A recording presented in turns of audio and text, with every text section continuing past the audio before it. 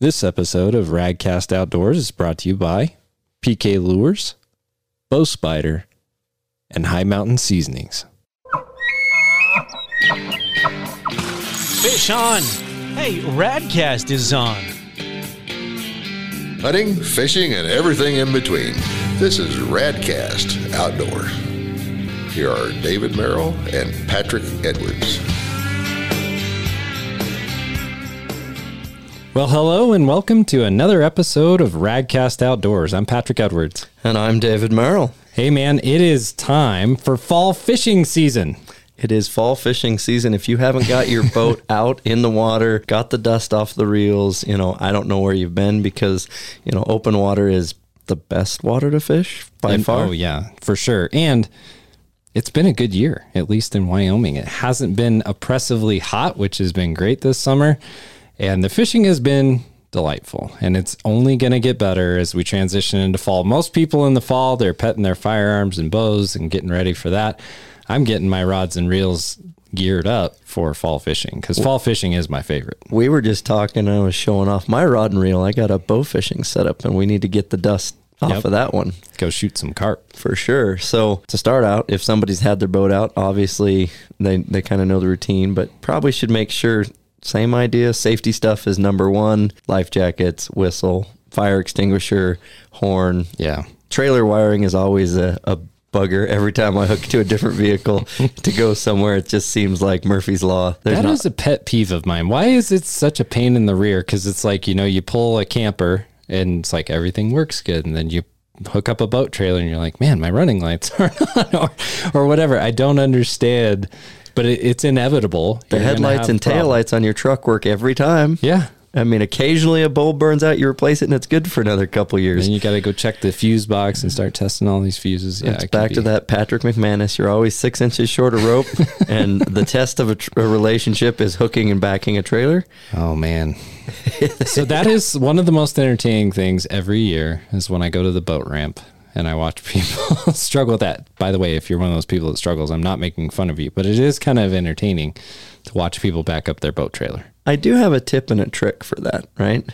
And it's, you have to do everything in reverse. So if you just grab the bottom of the steering wheel and you use your thumb as an arrow, right? Mm-hmm. Whichever way your thumb is pointing on the bottom of the steering wheel, that's the way the trailer's going to go. Or for me, what I found is just put your arm on the passenger seat, turn your head around, and just watch the trailer. Yep. And I can back up at 15 miles an hour, and you get a feel for, length and throw of each trailer is a little different. But here's the other thing with that. If you're going to move your trailer at all, make sure your dogs and kids are out of the way, all your loved ones, anybody that could get hurt, because bad things do happen. So make sure that they're out of the way. But like on boat ramps especially, you have to pay attention because like at Boysen, it's a perfect example, Tough Creek, there's a beach right there by the boat ramp and little kids play in there. You have to be careful. You can't be, just flying back in there. If you're really good at backing in a boat, pay attention to what's going on because you don't want to hit a kid.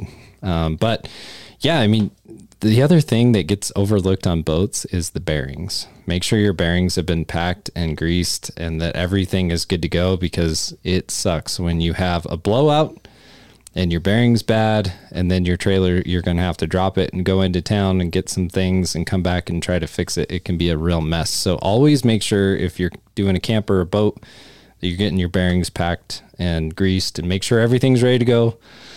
Make sure you have a spare too. Spares are important. 100% spares are very important. So we've talked a little bit about it. I'm getting ready to go fish a lake here in Wyoming out of the water ski boat.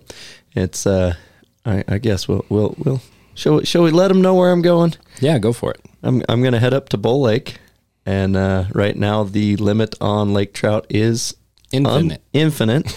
They want those pups out of there. I'm going to go harvest some meat, but we're going to go camp for a day or two and get an evening and morning and an evening fish in. So what are some things, besides making sure the boat's prepped, making sure rods and reels are prepped? I mean, the species I'm targeting is obviously lake trout, but there's going to be some browns in there. There's going to be some rainbows. What are some things I need to be bringing pertaining to catching fish? Yep. And what is some structure things and other things I should be looking at, paying attention to water, weather? So I know it's a big open-ended question, but if somebody else out there, and they should be able to take and interpret this towards their specific species they're targeting. Yeah. So first of all, let's talk about what most fish do this time of year. So we are in mid-August. It's hot.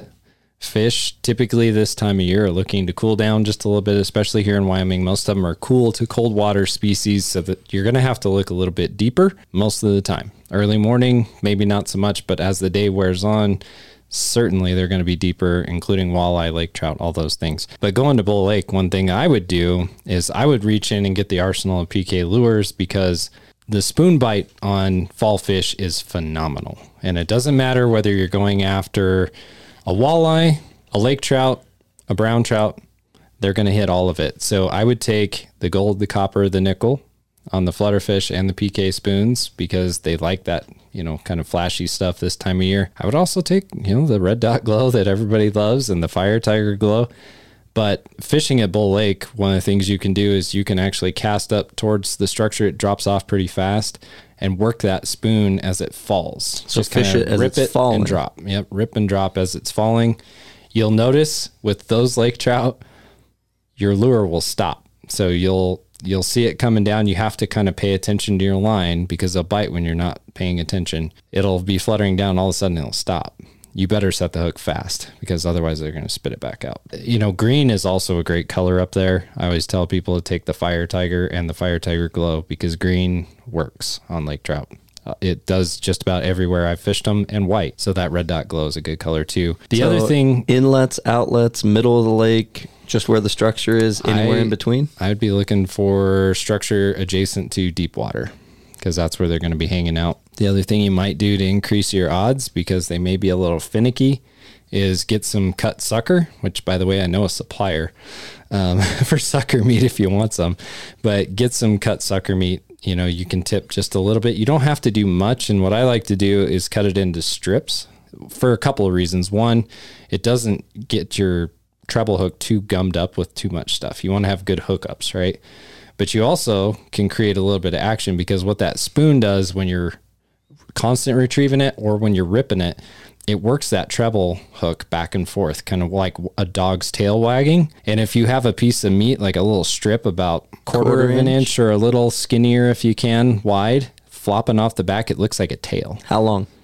I usually go about 1 inch to 2 inches. That's all you need. You don't need much. It makes a lot of sense to me to have that little tail on there. It makes a lot of sense. Scent's a big deal to trout. People don't realize trout rely on their sense of smell a lot, almost as much as catfish. It's crazy how much they, relay scent to, hey, that's something I can eat. And that's why when we ice fish, typically we're tipping our treble hooks with that as well, because, minnow heads, minnow bodies, a lot of our lakes, you can't fish live minnows. So like if you're check your regulations, but minnows are great. Sucker meat's great, just because it gives that scent. Again, if you can take that strip of meat and make it look like a tail or something with some action, you're typically going to increase your odds of catching a fish. So you mentioned that those fish are going to be chasing that deeper, colder water. I imagine kind of like we do in the afternoon here. It's hot. I'm going to go find a shady spot. I'm not just going to be out in the full-blown sun. How about the bite? Is it going to, my experience, off-water, salmonoids, whatever, mornings and evenings are always better than midday. Is that going to be typical what you find on a lake? Yeah, and it depends on the species, but I would say trout, as a general rule, are going to bite better early and late, but they also bite during the middle of the day. Sometimes you'll have killer lake trout bites right in the middle of the day. And I know our lake trout people who are listening are nodding their heads, because, they can get down in that thermocline, get down to that cooler water, and, just get below the thermocline even, and you can work those fish and catch them all day long because they're comfortable. And if they're hungry, like with elk, if they're really, really active at midnight, we're talking, they weren't very active in the evening. All of a sudden it gets dark. They get super active. You can hear them screaming out your tent all night. And then all of a sudden it's like somebody turned the spigot off when the sun come up. Yep. Midday, those elk are going to, because they went to bed is what happened. Take a nap. They get up and they go, you know what, I'm going to stretch my legs and go get a bite to eat. And most guys have gone back to the trailer and they're sleeping at noon. I've killed my biggest bull, at noon. Remember what Bill Siemantel talked about. He said hunting and fishing are basically the same things, just one's underwater. Well, fish are no different. Like the moon phases do have an effect. I still haven't figured out exactly the effect, but there is one. Like, so I'll give walleye as an example. When you have a full moon phase going on, typically they're biting all night long. They're out hunting, doing their thing. And then during the day, sometimes it's a little slower. And so it's kind of the same thing as elk, right? If the moon's out, they're feeding. And then during the day, they're bedded down, they're taking a nap. I focus on setting my archery elk hunt up around the moon, right? And I hunt during the full moon too, but I'm just basically filling time until that moon goes away. And it is, I mean, it's like somebody turns a switch on and all of a sudden, you know, and you've been there fishing the same spot, the same lure, 8 o'clock, 9 o'clock, 10 o'clock. You had a few bites at 8, nothing at 9, 10. Then all of a sudden 10:30 rolls on and it's fish on, fish on, fish on. It's maddening to me. Sometimes I'll show it up at a walleye spot at like 3 or 4 in the morning and I'll catch a couple. And then from 6 to 6:15, it's as fast as I can cast. You know, they're hitting and then shuts off again. So I'm talking about fishing from the bank, right? Yes. Like it's just there's that open window where they move in, they feed hard, and they move back out.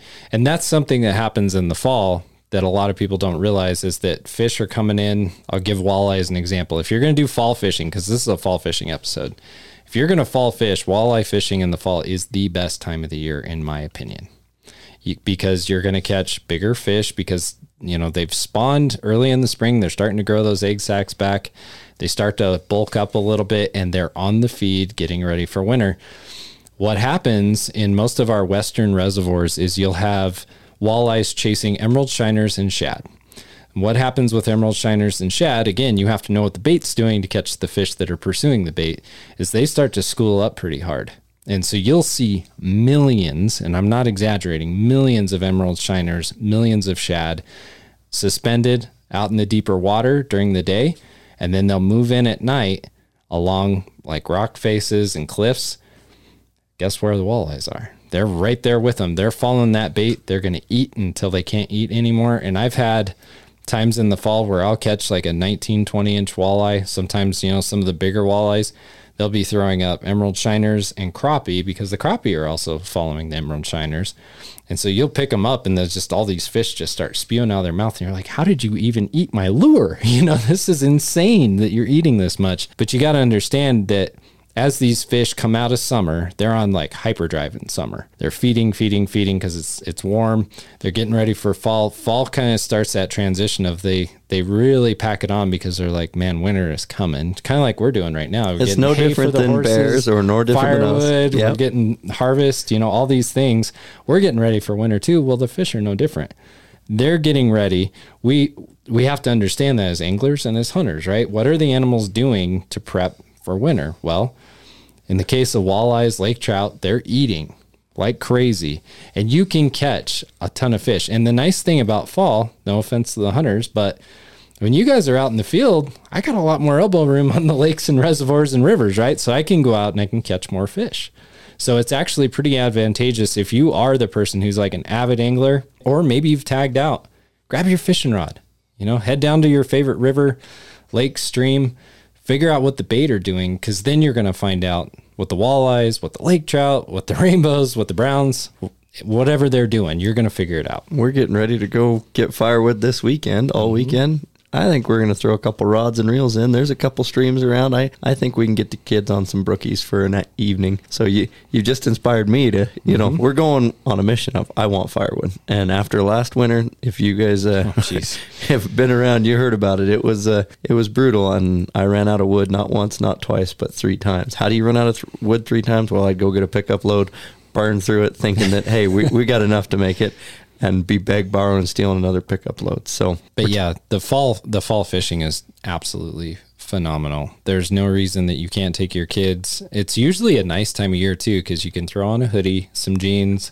go down to the body of water and fish and be comfortable. And you can fish late. That's the cool thing is like, you know, go on a Friday night. You can go out and you can fish walleye from, 7 o'clock, 6 o'clock, until 10, 11, 12 at night, and just enjoy the crisp, clean air, the stars in the sky, catching some fish. And I've taken you and done this, and it's really fun. It's like if you're fishing like a suspending crank along some rocks, and what you do is you basically do a couple of retrieves and then kind of twitch your lure a couple times and just let it sit there, and then you feel that walleye come up or that big trout and just grab it and yank it the other way. I almost yanked the rod out of your hand. It's so much fun, isn't it? The only thing that's more exciting than that is when the metal sign behind you falls off the chain and clangs down the rocks, and you think you jumped 10 feet in the air on that one. I thought a pickup would come over the bank and was rolling down the hill on top of me. Oh man, it was good funny times. Yeah, I don't think it was as funny as you do, but oh man, it was great. so for the listeners out there was about a 3x4 foot metal sign that said something. I don't care what it says anymore, but it was hanging on one chain and it fell. 2 T-posts, and we're down there at midnight, 1 o'clock fishing for walleye, and any second you can have the rod ripped right out of your hand. So you're on high alert. You're keyed in. And we got, headlights kind of on, but not really. There was just enough light that you could sort of see what you're doing. And so I'm keyed in, I'm ready to go. And all of a sudden, it was like 10 pots and pans clanging behind me 5 feet. And I think I did. I jumped, and I might have said an expletive or two. I was animated for quite a while after that. That's all right. It was fun. And some crazy things happen when you fish in the fall too. Like, I think of, different friends that I've taken out, we go catch walleyes, go catch these big trout. One time I took Seth out there and we were fishing late at night, and he's like, "Oh, I got one." And his line took off from the water up into the air. And what had happened was an owl had come in and grabbed his lure and took off with it. I have never seen that in my life. That was one of the craziest things I've ever seen. This big old owl, big great horned owl, comes down, snatches his lure and takes off. And thank goodness it came off. It let go of the hook, because can you imagine trying to unhook a really cranky great horned owl from your line? No, thank you. So those things are vicious. Statute of limitations is passed, but we did a lot of trolling on Strawberry and Flaming Gorge as a kid. Mm-hmm. And Grandma threw a worm out on a line. I think it was on pop gear, but she threw it out instead of just, right? And the seagull dove in and went after it, and, gobbled it down, got hooked. And I'll never forget her reeling that line with that pop gear. And here's this kite behind us of a seagull.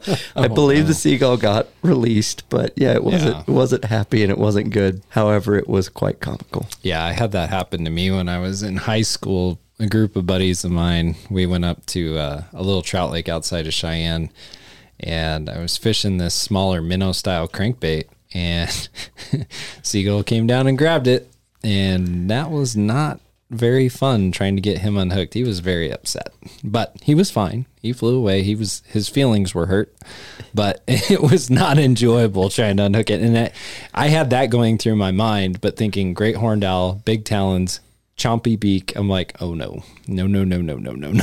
But luckily it went away, so we were all right. But Seth, he was like trying to figure out what the heck happened, because he felt something, so he sets the hook, and then all of a sudden his line is going in the air, and he's in like, the dark, in the air. So, wait a second. And another time I was fishing and I caught a bat. So, you're out at night, right? Yep. And early in the fall, the bats are still around. You can see them flying around doing their thing. And anyway, I throw out and I'm reeling in, and I feel this tension on my line. I'm like, what the heck is going on? Well, what had happened was a bat had flown into my line, like into the actual line part that was just over the water, and had wrapped his wing around it or something. He hit it hard. So I reel him in, and these bats just flopping all over the place. But yeah, you do the weirdest things in the fall. But I will say it is one of the prettiest and most enjoyable times to go fishing, because it's so comfortable outside. Typically the wind's not howling like in the springtime, because I love spring fishing too. Spring fishing can be amazing. You got cabin fever and you're out there in open water. It's still typically pretty cold, right? And you also get the wind with the transition of the season, and sometimes rain, and it can be just a little bit more miserable. But fall fishing is phenomenal. And when you're up at Bull Lake, it's going to be gorgeous. You may, it's probably too early to hear the elk, but I know some people go up there in the fall, they listen to the elk bugle, they fish. Those are the kind of things that I look forward to in the fall. The fishing is phenomenal. And I am going to go target, obviously, the big walleyes, the big trout in the fall. And then this year, also the big sauger. There's a couple of places where I have access, which is great because a lot of the places where I want to go for big sauger, you have to know somebody, right? And I have some guys that are going to let me fish. But man, there's nothing better than fishing. And I'm going to run through some of these, but like that suspending crankbait, that is so much fun. You know, I typically using like an X-Rap or a Smithwick Rogue, something like that suspends. And because most of those predatory fish, they're going to lay in the bottom of the structure in an ambush position. They're going to be looking up. Yep. And when they see, sometimes it's just the shadow of that suspending crank coming over, they're going to explode and come up, and they're going to hone in on it just like, you know, a bird honing in on a bait in the sky, and they're going to take it out. Well, and Bill Siemantel talked about this too on his podcast is, you know, we got millions of emerald shiners swimming by, and they're all 1 to 2 inches long. If you throw a 4.5 inch, 5 inch, 6 inch crankbait, and I'm not exaggerating here, it stands out. And so when those fish, those walleye are keying in on what they're going to hit and eat, you better have something bigger, you know, because you can try to match the hatch and you can throw really small stuff, but your catch rate goes way down. If you have something that casts a bigger shadow, to your point, has a bigger profile, makes a little bit more noise, you're going to catch more fish and you're going to catch bigger fish, which is always the goal for me, right? You want to catch more and bigger ones.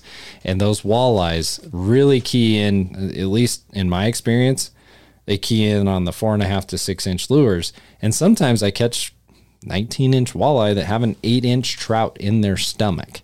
So it's not like an 8-inch trout is too big. So an 8-inch lure is not too big either. So just something to think about when you start gearing up and heading out.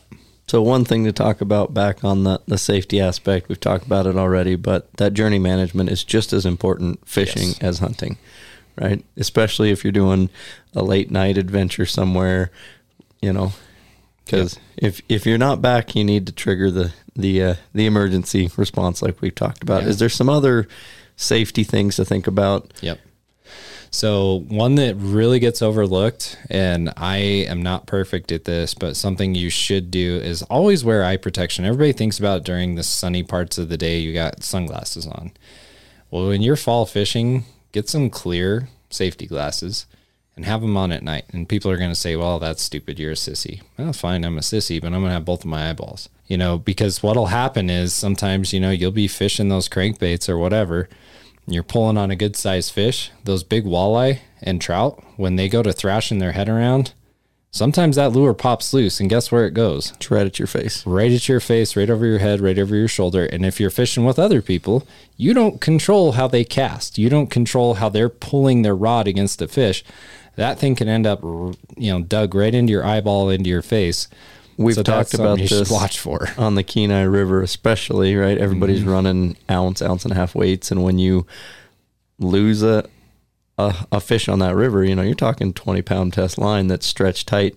I have seen more than one eyeball lost on that river. So anymore, we go down with safety glasses, sunglasses, and we look a little goofy on the river because nobody else is wearing them. But I'll tell you, after seeing somebody get a large salmon hook through their eye, that's not an experience I want to deal with. And just the thought of it sends shivers down my spine, and I'm sure it does for our listeners because it's brutal and it can happen.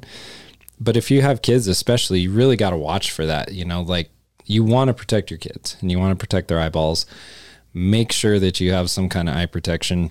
The other thing too, have good pliers, you know, so that you can properly unhook fish. Some of those suspending cranks have 2 treble hooks on them. 3.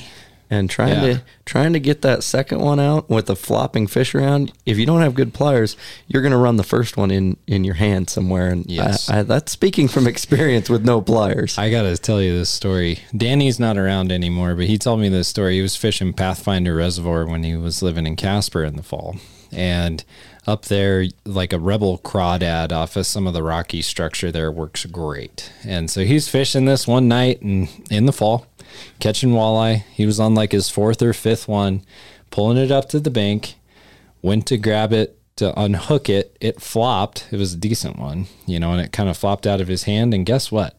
That second treble hook from that Rebel crawdad got buried into the tendon just above his thumb. So now he's got a fish on one end of the treble hook. Yeah. Him on the other end of the treble hook, lure in the middle, And the fish is still flopping. That is not fun. So he basically took his pliers, knocked the fish out, unhooked the fish, then clipped, the lure off, then had to drive down to Casper and get it removed because it was buried into the tendon in his thumb. So it is important to make sure that you have, some things to take care of yourself. Again, a landing net so that you don't have that happen is great, because what you can do is you can scoop the fish up. So I'm assuming you're shore fishing here. So you step down, kind of bend down, put the net under the fish, lift it up, let it flop around for a minute, then let it relax. Then take your pliers in your other hand, grab that treble hook and just shake them loose and get that lure out of there. Get that lure away from you. That's the last thing you want to have dug into your thigh, your finger, your face, anywhere in your body. Those of us who've been hooked know how much fun hooks are. So you do that, you mitigate the risk, then you can handle the fish. It's no problem, right? So if you're going to release it, great. Just dip the net back in the water and let them go. Or, pick them up, put them on the stringer, do what you got to do. But same thing with broadheads when you're hunting. Yeah. If you've been lucky enough to be successful on an animal, you need to find the rest of that broadhead, because the last thing you want to be doing is processing it and find it. And they go in places you wouldn't think. So when you find it, put it back in your quiver, put it away. Same thing we've talked about. Back to the netting, I have shown you the video. Make sure that person netting the fish can lift the net up. There's been more than one or two tenuous, strenuous friendships dissolved because of a missed fish being netted. So the net man is the stressful part. The guy rod and reel, that is stress. But I would rather reel in fish all day long than be the guy trying to net the fish, for especially a big one, for somebody else, because there's so much pressure. It's like, oh crap. It's like, if I lose this 30-inch walleye, that person's going to be ticked at me. Something that we can talk a little bit about, and this is coming from, hundreds of salmon netted in Alaska, right, is a lot of what I see is guys try and net the fish too early. Yeah. When the fish is still green, right? So let that fish run a couple times. And with salmon, especially a big king salmon, right, realistically, you want to get that fish up on top of the water planing, and you kind of want to water ski him towards the net. And then the netter kind of needs to have the net needs to go dive under the fish in the water, right? And then start scooping up. And really, you don't want to let tension off. But if you quit water skiing the fish, right, you just water ski it towards the boat, and then you kind of momentarily pause, and then the net goes under the water and comes up. The fish is just kind of suspended there, like doesn't know what it's going to do, and it's not under its own power. But if you're bringing a fish in, that's still under its own power towards you, and then you push a net in the water, it's going to go away from the net every time. Of course. Well, the other part of that too is, if you are the net man, you better be having some eye protection on as well. There's been several times where people are water skiing the fish to me, and that hook pops loose, and guess where? That lure comes straight at my face because I'm trying to get the rod's aimed at you. Yeah, it's aimed at me. So I've been hit by rods too. That's painful. The worst one I ever did, I foul hooked a fish in Kenai and had it and lost it. It popped off and went above my head and landed up on the bank, right? Like, if you guys know what flossing is, you have 15 feet of line or so out. So it's 15 feet up the bank behind me. Well, I just went to flick the rod and flick it back out in the water, right? That weight hit me somewhere right in the back of the head. And oh man, to this day, I can still feel the sting and I did it to myself. And it was a quick flip of the rod to get it, out there. Ouch. Yeah. So. Oh, the other part about being the net man. So if you are going to plunge that net under the fish, make sure you plunge it under the fish and not on the fish. Because I've had some people knock my fish off, and I'm like, really? Come on. Well, and they're like, I was trying to get it under. I'm like, yeah, you just knocked it off. The video quality is not very good. It's cell phone quality from early 2010, but we do have the salmon video that I think will I am finally ready to share it. The net person was my wife, and we are still married. But that was a moment that was a close one. To this day, it's taken over 10 years for me to attempt to get over the loss of that fish. That is painful. There's been a few times I know where I didn't have a landing net. So here's something for fall. There's been several times in the fall I've had probably the 26 to 30 inch class walleye right up to the bank. and I reach down to grab them, and they shake their head, and they come loose, and they swim off. That is And you didn't have a net. You were just painful. trying to beach them, right? Yes, that is painful. Just get a decent landing net. Make sure it's big enough to handle the fish that you're after. If you're going after 30-inch walleye, you better have a net that's big enough to handle them. Otherwise, you may have other problems where they fall out of your net, or they get the hook caught on the netting and that pulls it loose. That's 100% what happens. That fish was in the net, and we're talking terrible. It's a 45-inch net, and it's a 42-inch fish, right? Yep. So the net was big enough, but barely.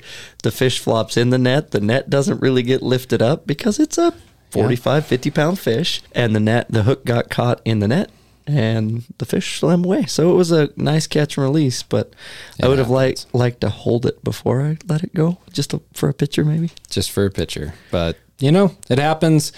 I do want to talk about a couple of other things that hardly ever get talked about on podcasts, but for fall fishing, this is key. If you are going to fish like a suspending crankbait, tuning your lure is important. And so what do I mean by tuning? And I'm not talking about music. What I'm talking about is it needs to be able to swim properly through the water, and it also needs to suspend properly. So it's unfortunate, but there are many different baits that out of the box don't quite do what they're supposed to do. So I'll give you an example. Smithwick Rogues. I love them. I catch lots of really big fish on them, but typically right out of the box, they run funny. So they'll run to the right or to the left. And what it is it's that little piece on the very front end of the lure that in front of the eye that you tie to. You so have the bill or the lip of the lure. Yeah, there's like a little metal piece that is molded into the plastic.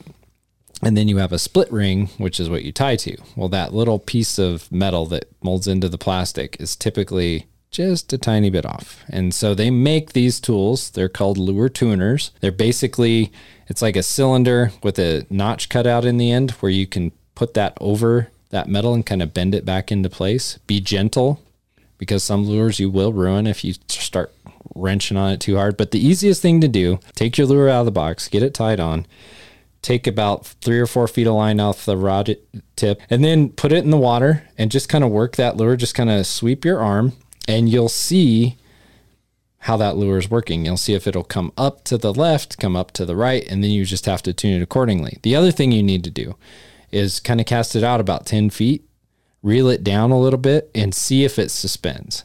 If it starts to come back up, or if it sinks, you've got a problem. If it sinks, I don't know what to tell you, because you can't put anything on it to really float it. But if it's coming up in the water column and you want it to hang, here's a little trick that I was taught many years ago that works really, really well. Is about midway at the bait. So like if it's a rogue, about the middle hook area, or maybe even the front hook area, just clip on like a heavier snap swivel and then put it back out there and see what it does. Because it's not going to affect the hookup rate. It doesn't really get in the way, but you can hook it right underneath the bait where that treble hook and split ring tie on to the bait. It makes a huge difference. Just adding a touch of weight. Yeah, so it's too buoyant, basically. Yeah, exactly. So if you need to kind of weight it down, you can there's different products with these like little sticky things that are made of zinc that you can stick on the bait that'll help kind of weigh it down. I've always found a snap swivel, a bigger them one. handy. Yeah, just throw it on there. Works really well. Throw 2 on there if it's going to make a little extra noise. Yeah, it doesn't hurt anything. And Danny taught me that years ago. He's like, man, you don't need those fancy dots, because I bought some of these things you put on the lure to tune them. And he's like, just do this. And he showed me. I'm like, oh, I should have been doing that a long time ago. But that's awesome. It really does help, because when you are fishing like walleye in the fall, it's important to really suspend that bait and just let it sit there, because those fish are watching that thing and they're like, oh, he stopped. I'm going to eat him. And then they'll come up, they'll crack it. And so sometimes in the fall, you can pause the lure for just a second and you got a fish hitting. Sometimes I can count up to 10 and then the fish will grab it. So you also have to mess around with your retrieve a little bit. I always just start with the faster, more aggressive, and then work my way to, a slower retrieve. But always start with the aggressive first and work your way down. But there's some fine tuning there. Is there any difference when you're trolling, tuning a lure, than when you're like from the shore? Yeah, trolling is the same kind of thing. What I do with trolling is I just let it hang off the side of the boat, get it out in the water a little ways back, and you can watch. Like, like the PKs, I have really good luck with PKs. I don't usually have to tune them at all, but like the Ridgeline, you can throw it out behind the boat and you can kind of watch. And if it's kind of moving to one side or the other, again, tune it just a little bit. But man, those things run really, really great out of the box. So basically the eye isn't lined up with the center body line of the lure. And so as you're pulling, it's moving one side or the other. Yeah, and so you're just tweaking that eye just ever so slightly. Yeah, it goes back to that path of least resistance. It's going to move that way. And so you just have to tune it in so it's even on both sides, and then you get that nice wobble that you want. I will say this about the Ridgelines in the fall. If you want to have a really fun day, go to, if you're in Wyoming or another state that has like big rainbow trout, go troll those early in the morning in the fall for rainbows. Oh my gosh. What kind of speed are we talking about trolling? Like 2 to sometimes as fast as 3 miles an hour. But man, those trout, they are ferocious. I mean, they come up and they smack those things. They'll come out of the water. It's exciting. And it's really fun if you're trolling and you're holding the rod. You don't have them in the rod holders, but you're actually holding it and you feel that fish come up and hit it. It is exciting. One of my favorite colors to use in the fall is the baby bass. So if you get the Ridgeline crankbait, get the baby bass color. That thing catches walleye all summer too, by the way. If you want to troll them in the summer, it's a great walleye lure. But man, those fall trout just hammer it. And you can fish those. I've caught some of my biggest walleye on the PK Ridgeline at night. The hard thing about it is the Ridgelines sink. So they're a lipped crankbait and they sink. So you have to factor that in. And if you're fishing around rocks, it can get gnarly pretty quick. But it's kind of cool because if they're holding a little bit deeper, like if it's earlier in the evening, you can't pause it, right? Because it's going to sink. But you can cast it out really far into the deep water and count it down and get it down, down, down, down into the water column and then start retrieving and working it back. Man, I have caught some really nice trout and really nice walleye doing that in the fall. So you're kind of subtly sinking. Nobody's really noticing it's moving. It's just like a pebble hit the water and it's just sinking. And then all of a sudden it's a fish just shaking off. Yep. And they love to eat them. I've caught some absolute giants that way. The other PK lure that I would be using in the fall too is that spinner jig. I've got some monster walleye on that spinner jig. It's got a little prop blade up above the jig head that spins, gives it just a little bit more action, especially under a full moon. That thing works amazing. Well, I'm going to start with flutterfish on the bottom, flutterfish working the structure down. Yep. And I'm going after pups. I'm going to go. Oh, you're going to maybe I'll get one that's not a pup. But even if we just go get a bunch of pups on the rod and reel, and we might do a little bit of trolling for some trout, and we'll take some PK Ridgeline stuff. And the water ski boat doesn't have a troll motor, but what I found is I'm going to throw a 5-gallon bucket out on either side, tie it to the hooks, and we can get it at idle. We can get it down to that 2.5. And it's the boat I have, so it's the boat we're taking. And that's the thing, like being innovative like that, a drift sock or buckets, it works really well, man. You can slow it down. I mean, just kick it out in neutral, just out of neutral, tie those off on the back. Yeah, you can do really well trolling that way. And those PK Ridgelines, they troll great. I would put 2 on planer boards, get them out to the right and the left away from the boat, and then have 2 back behind. Put it back about 100 feet. You'll catch fish. I mean, they are phenomenal trolling lure. So when I do catch fish, when we're most of my fishing experience is Oregon, Alaska, super cold water, and usually January or even June, July. It's still. We'd catch a bunch of salmon. We put them on a stringer. They're in 45, 50 degree water, right? That water is super cold. So something to think about, and something you've taught me here is, you're not just going to pull a bunch of walleye, a bunch of trout, a bunch of Lakers, a bunch of browns up in the boat, throw them in the bottom of the boat and troll around the rest of the day. You're going to brain them. You're going to bleed them. You can either put them on a stringer on the side of the boat, leave them in the water if you're trolling, or ideally a cooler with some ice, and that's going to make a huge difference in the quality of the fish that you either smoke or prepare or cook and put on the table. Yeah, this time of year, I would highly recommend that. The water temperatures are in the 70s, so I mean it's too warm to put the fish back in the water. It's kind of like shooting an antelope and throwing it in the back of the truck. So trout especially, they degrade really quick. I mean, just like an antelope, the quality of the meat goes downhill in a hurry. So what I've really tried to do, and this is thanks to Hank Shaw and Doug Stange, you can go back and listen to those episodes. They talk about really premium fish care. Like if you really want to care for that catch and you want to make it taste as good as possible, have the best texture as possible, catch the trout, smack them in the head, bleed them in the water. Okay. So it could be in your live well, typically I'll fill the live well up, bleed them in that, and then put them in an ice slurry. So basically take a cooler, fill it halfway with ice, then fill water up to the top of the ice so it's a nice slurry. You put those fish in there, they're going to be perfectly cared for. And then when you get home, you can fillet them out, do whatever you're going to do with them. Maybe you're just going to gut them and cook them, but get them filleted out, get them cleaned up, and that's going to be as good a quality fish as you get. Because if you leave them in that warm water, they already start to get bacteria and start to do their thing and start to turn kind of nasty. I'll tell you, man, it's been a game changer for me, and people are going to roll their eyes. But I mean, I even tried that with carp this spring, and it makes a huge difference. People will still shake their head and say carp are disgusting. You don't know until you've tried, because I said that for years, having not even tried to consume them. My son and I went in May, caught some nice ones, did that full fish care thing. Slurried them. Yep, and smoked them, and they taste like a fish version of smoked ham. They taste so good. I was amazed at the quality. So, I mean, you can take fish that maybe people think are less desirable. Some people are like, I don't like catfish. Well, if you take care of catfish, they taste great. It's really, I think just about any fish that I'm starting to really agree with this line of thought, is that any fish that you catch is probably going to taste good if you take care of it. So everybody turns their nose up in Alaska pollock or humpies, pinks, right? I'll tell you, a fresh silver humpy, you take it home, put it right over the fire right then, it's good. Delicious. It's a good canning fish. Now, it doesn't hold up, the meat doesn't hold up to freezing like your king salmon, and it doesn't have the fat content that if you're smoking it like some of the other fish do. But pollock, I mean, we were on Kodiak this spring, and it's good stuff. I was trying to get halibut.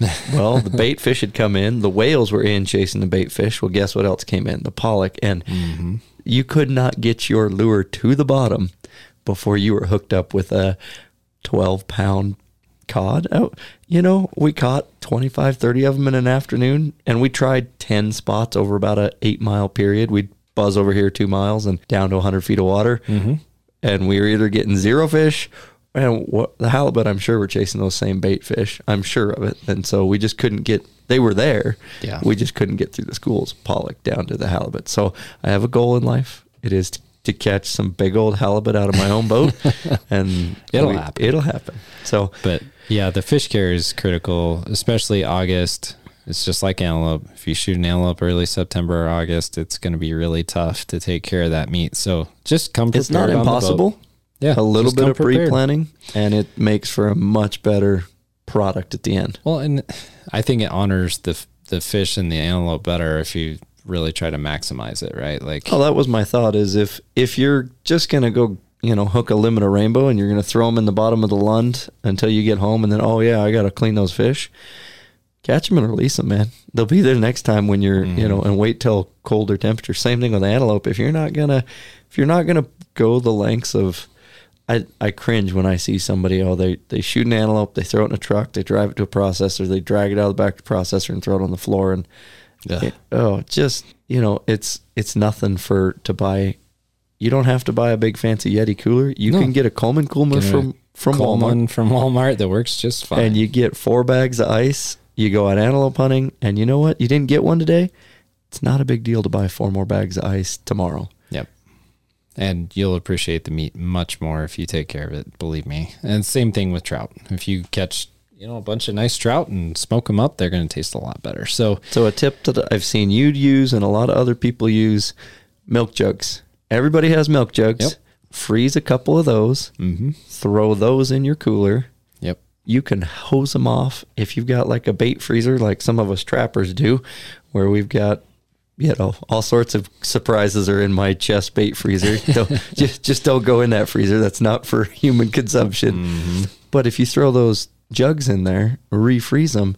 Now I'm not going to store buying ice. I'm just having to do a little teeny bit of prep forethought of grabbing a couple gallons of frozen ice. And that's what we use for our antelope. Because why? It's free. Yeah. And it works well. And I mean, there's no reason, like if you have an ice maker at home, you can't bag your own ice too. Get some garbage bags and fill them with ice. It's not that hard. It takes a week. Your ice maker will keep popping it out. You just keep adding it to that ice bag that's in your freezer. It works really great. I do like to have ice itself for fish just because, the jugs, they work well up to a point, because what happens is the jugs kind of thaw out. And so you have water kind of between the ice now and the plastic and then the other water. And you don't get as much of the cooling, but you do get some. And so, yeah, I do have that. I have several of those, and I like to bring some actual ice too. It really makes a big difference. And I have an ice maker, so I try to take that tray, put it in a bag, and just keep doing that for days and days until I acquire enough ice, but yeah, fish carrier. What I will say for the antelope is you want to keep it dry, right? That's where the jugs work really well. Yeah, for sure. You get the cooler cold enough. You've got the thermal mass that the warm antelope won't just melt the ice right away. And even as it starts to melt, you don't get wet meat. So no, that's perfect. Yeah, it's just a little different for fish, but yeah, I mean the idea is the same though. You got to get them cold. Get them cold and do it now and get them bled and get them brained. And we do that in Alaska with all the fish. It's as simple as, we've got the video of making the caribou horn fish whacker. You whack them and then you reach in there. Now I have found that for whatever reason, and I've just been using my fingers forever to gill salmon. They've got a lot of bacteria on their gills, and you start getting little nicks and stuff. And then your fingers swell up and they hurt. Yeah, and now I'm kind of almost allergic to it because I've been having that much level of exposure. So I have to either use something, needle nose pliers, something. Pliers work great. I no longer use my fingers because I have to go home and if this does happen to you, I've found soaking my hands in a sink full of hydrogen peroxide will kill that bacteria on your hands, kind of clean up your cuts. It hurts, but I mean, my hands get to where they're so swole up that I can't hardly. And it didn't the first couple of years, Patrick, that I was up there doing hundreds of salmon with people a year. It didn't bother me. Now I'm like, no, not ripping that gill with my finger. Now it needs to get, you gotta bleed that fish. I don't like using a fillet knife on the river down where we're at just because of, hey, you got other people's flopping fish and hooks and lines. And so needle nose pliers. Needle nose are great because like I use the longer needle nose, and it works great because you can hold the fish behind their head, take the needle nose and whack them in the head with it, then grab them, flip them belly side up, grab those gills, yank them, start to bleed them, put them in the water. But you got to put them back in the water. If you're going to bleed them, there's another trip. Be in the water. You can't just yank the gills and throw it in the bottom of the boat. They've got to circulate water to circulate that blood out of the meat. And there is a significant difference in the quality of the meat of a fish that's been bled and not. And if you guys don't believe us, go ahead the next time you catch two rainbows, brain and bleed one, don't bleed the other. When you're filleting it, you'll be like, oh, that's what they're talking about. Yeah, it's a lot cleaner process when you've bled them. The other thing about that, to David's point, is the coagulation happens immediately if you don't put them back in the water. So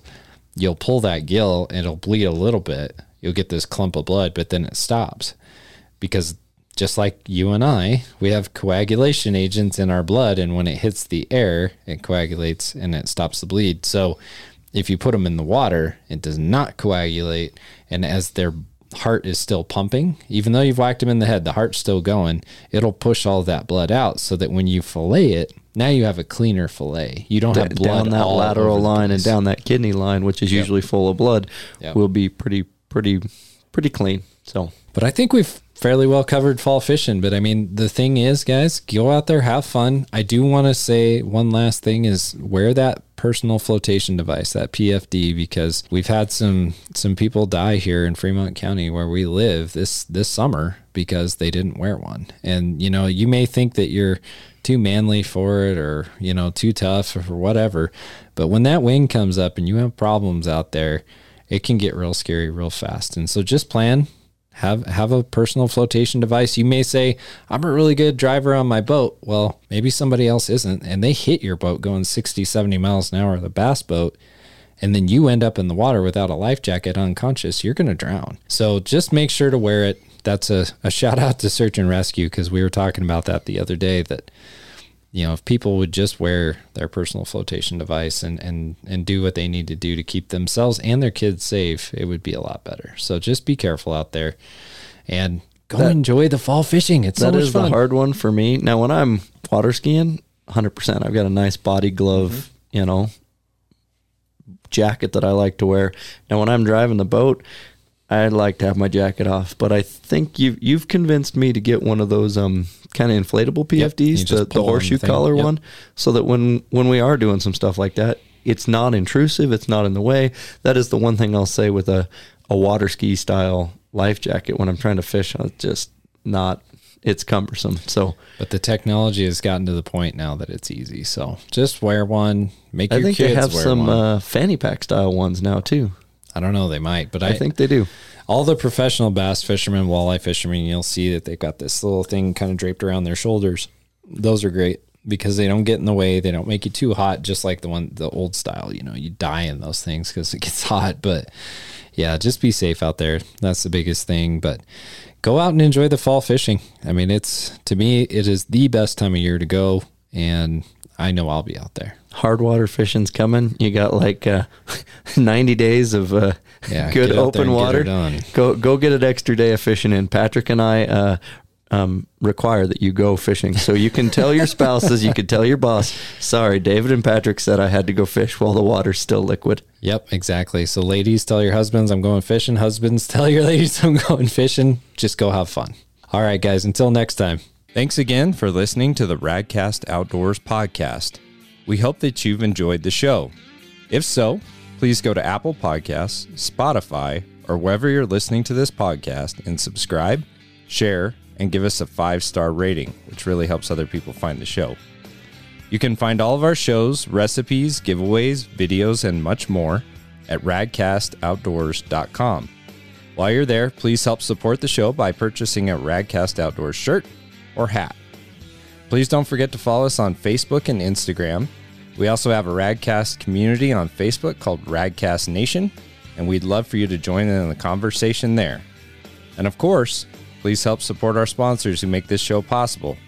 Thank you again to PK Lures, Bow Spider, and High Mountain Seasonings. Until next time, get out there and enjoy the outdoors.